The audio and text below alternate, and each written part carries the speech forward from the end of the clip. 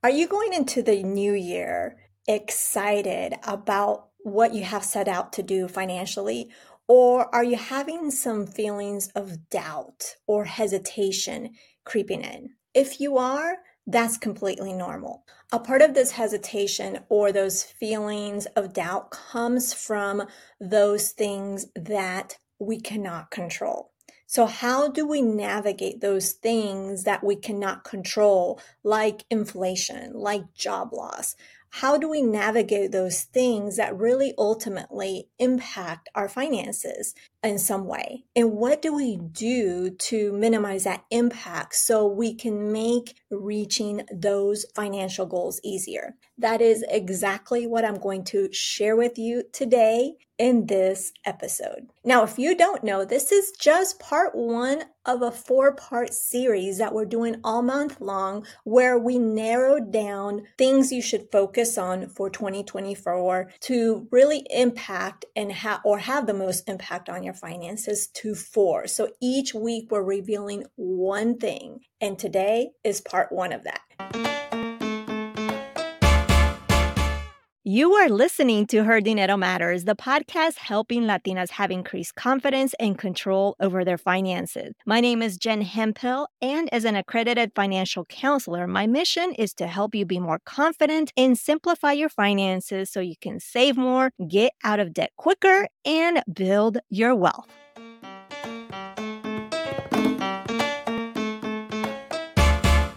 Inflation, job loss, a parent or a loved one passing. These are just some examples of circumstances that are out of our control that really impact or can impact in one way or another our finances. When it comes to things that we can't control, sometimes we feel powerless and it doesn't feel good. But there are some things that we can do to minimize those feelings, to minimize that feeling of powerlessness.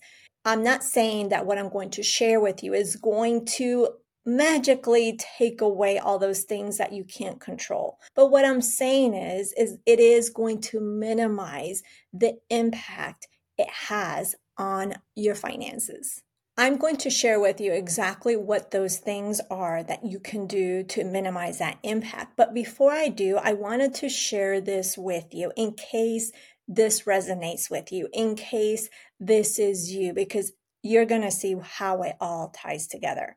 You may know of a worrier, or maybe that's you, where you get the news that something happened to the stock market and your investments are losing. Or maybe a paycheck is running behind, or maybe someone has a cold, and all those things cause you to worry. Of course, I'm exaggerating on someone having a cold, but I know people that worry about those things. And why am I sharing that with you? Because if you worry about these things, what do these things have in common? These are things that you can't control. And when you worry about things that you can control or that you cannot control, is it really a good use of your time? I want you to just really think about that. When you worry about things you cannot control, is that a good use of your time? Because these things that you're worrying about, you can't do anything about. You cannot control these things, right? So I want you to think about that. And how can you how can you better spend your time? This is why I want to share with you some things that you can control. So instead of worrying and putting those energy and that time into things that you cannot control, those worries, take that time and use it to do some of these things that I'm going to tell you about that you can control. So you ready for it?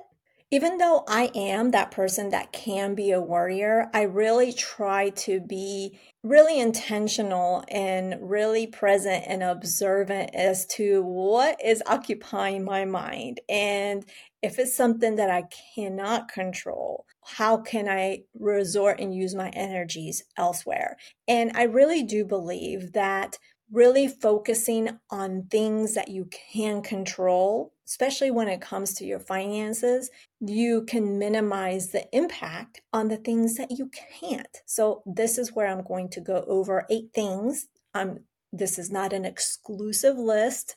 There are other things, but I'm just going to go over 8 things. All right. So, number one is mindful budgeting. That is something you can control because with mindful budgeting, you want to make sure you don't make it restrictive. Focus on making it not restrictive. You want to focus on keeping your goals in mind. Don't just budget to budget. Keep your goals in mind when you budget and make sure that you have some flexibility for some fun because we're here for a period of time. We're not here forever. So we don't want to be focusing on just budgeting and paying bills. We need to allot some flexibility for some fun to enjoy the life that we really work so hard for. So that's mindful budgeting, and that's number one. Number two is smart shopping. With smart shopping, really is, yes, looking at what deals are out there, really being intentional when you shop. Don't just shop.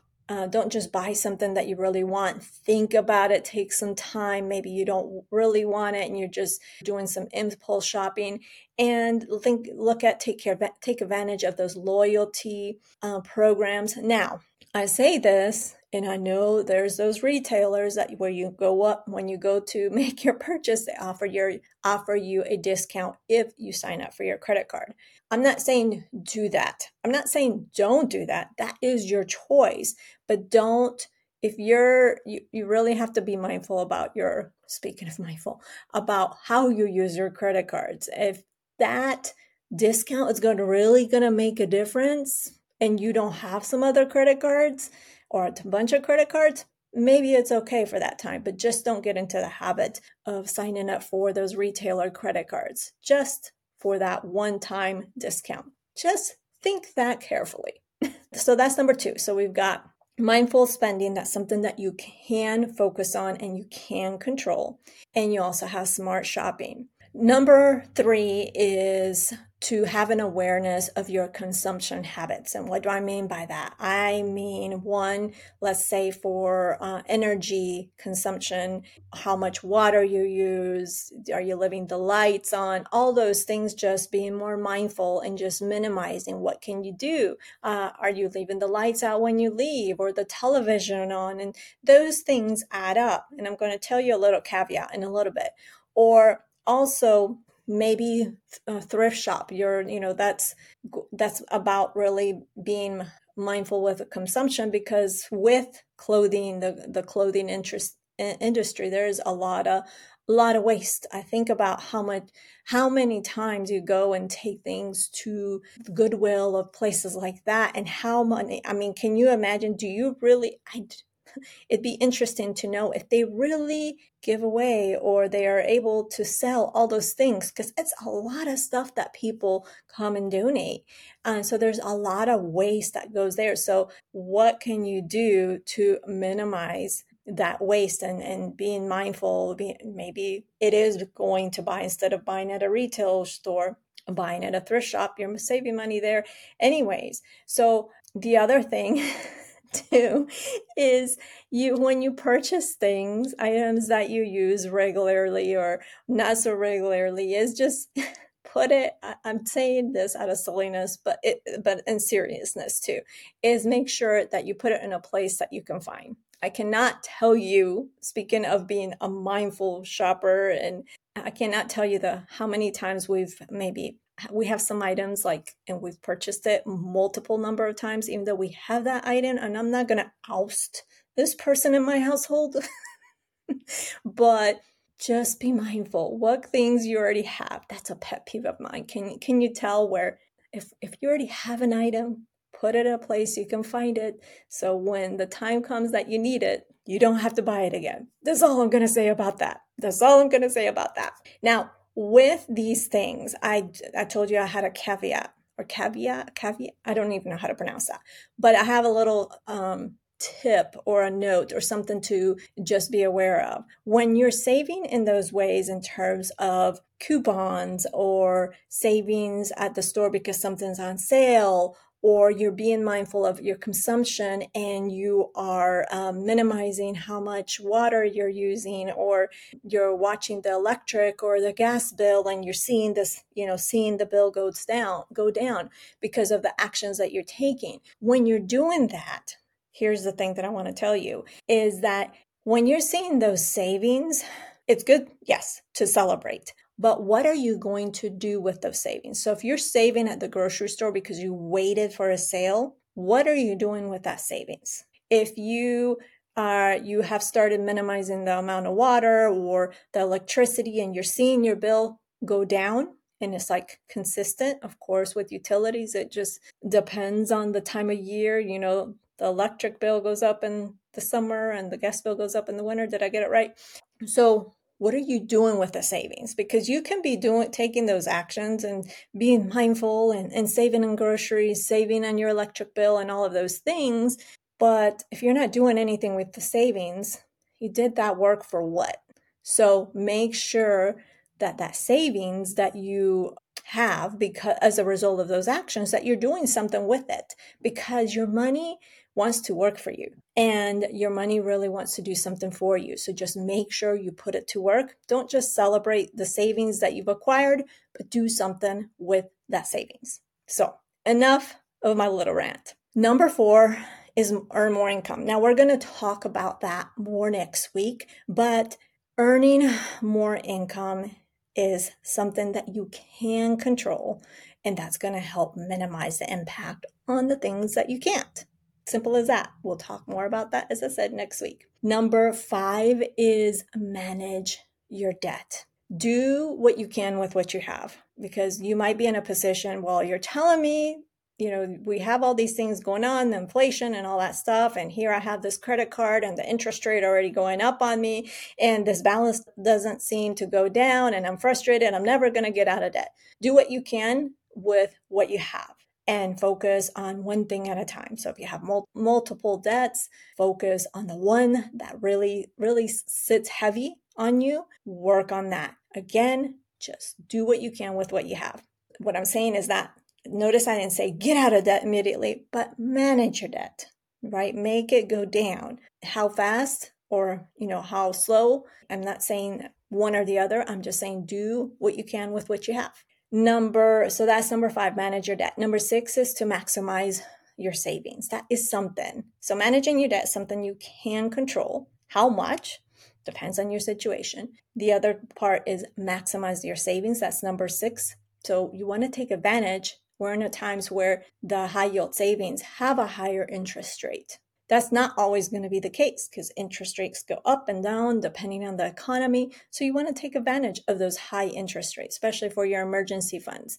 I'm not saying put all your money in there, because there's the next part is really about investing, but really make sure that you take advantage of those high yield savings. So that is something you can control, and that can help minimize the impact of the things that you can't control.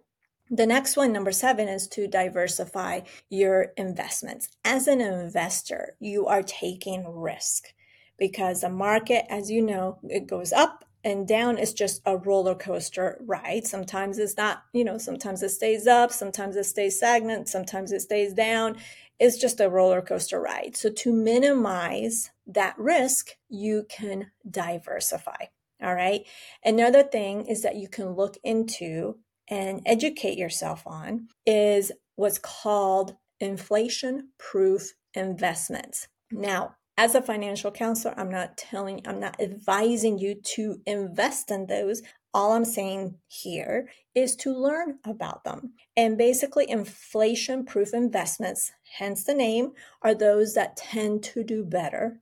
Tend, again, being the key word, tend to do better during these inflationary periods. So these are called Treasury inflation protected securities, real estate, commodities, or stocks of companies with strong pricing power. So those are some. So you can look into that, and that's another way to do that. Again, this is just me saying, hey, learn about it. This is not me saying, hey, I am telling you to invest in these. So that's my disclaimer right there. Number 8, you want to review those recurring bills such as your internet, your cell phone bill, your insurance, just for better rates. Just be sure to compare apples to apples, especially when you're looking at those, your car insurance and what it provides, how you're covered and your coverage. Make sure you're comparing the same coverage when you're looking at rates. And don't be afraid to negotiate. And what do I mean by that? If you have been with a certain company for whatever insurance or internet or your cell phone bill for a long time, they value you as a customer. So let them know, I'm looking to move because I'm trying to minimize my bill, because they may be willing to do that. So do your shopping before you make that call and say, hey, I found the exact same coverage if it's like insurance, or I found if it's the cell phone bill, I'm with such and such, I can do it for this amount. Again, they're going to value as a customer. They may be able to come up with a better pricing for you. It never hurts to ask. So I shared with you 8 things that you can control that can help minimize the impact on those things that you cannot control. But you're probably asking, how exactly does it minimize those things, the impact on the things that you can't control? So let's go. I'm going to share with you almost one by one. So when you're talking about mindful budgeting, if you are mindful with your budgeting, it minimizes that impact because you're going to be able to make better financial decisions based on your situation. So if you're mindful about your budgeting, it's easier to make those financial decisions. So when it comes to things you can't control, whether inflation or whether job loss, because you have been mindful with your budgeting, it's easier to make those financial decisions. Did I say it's easy? Then it's just easier, right? The impact, the stress, what you're feeling is less. All right.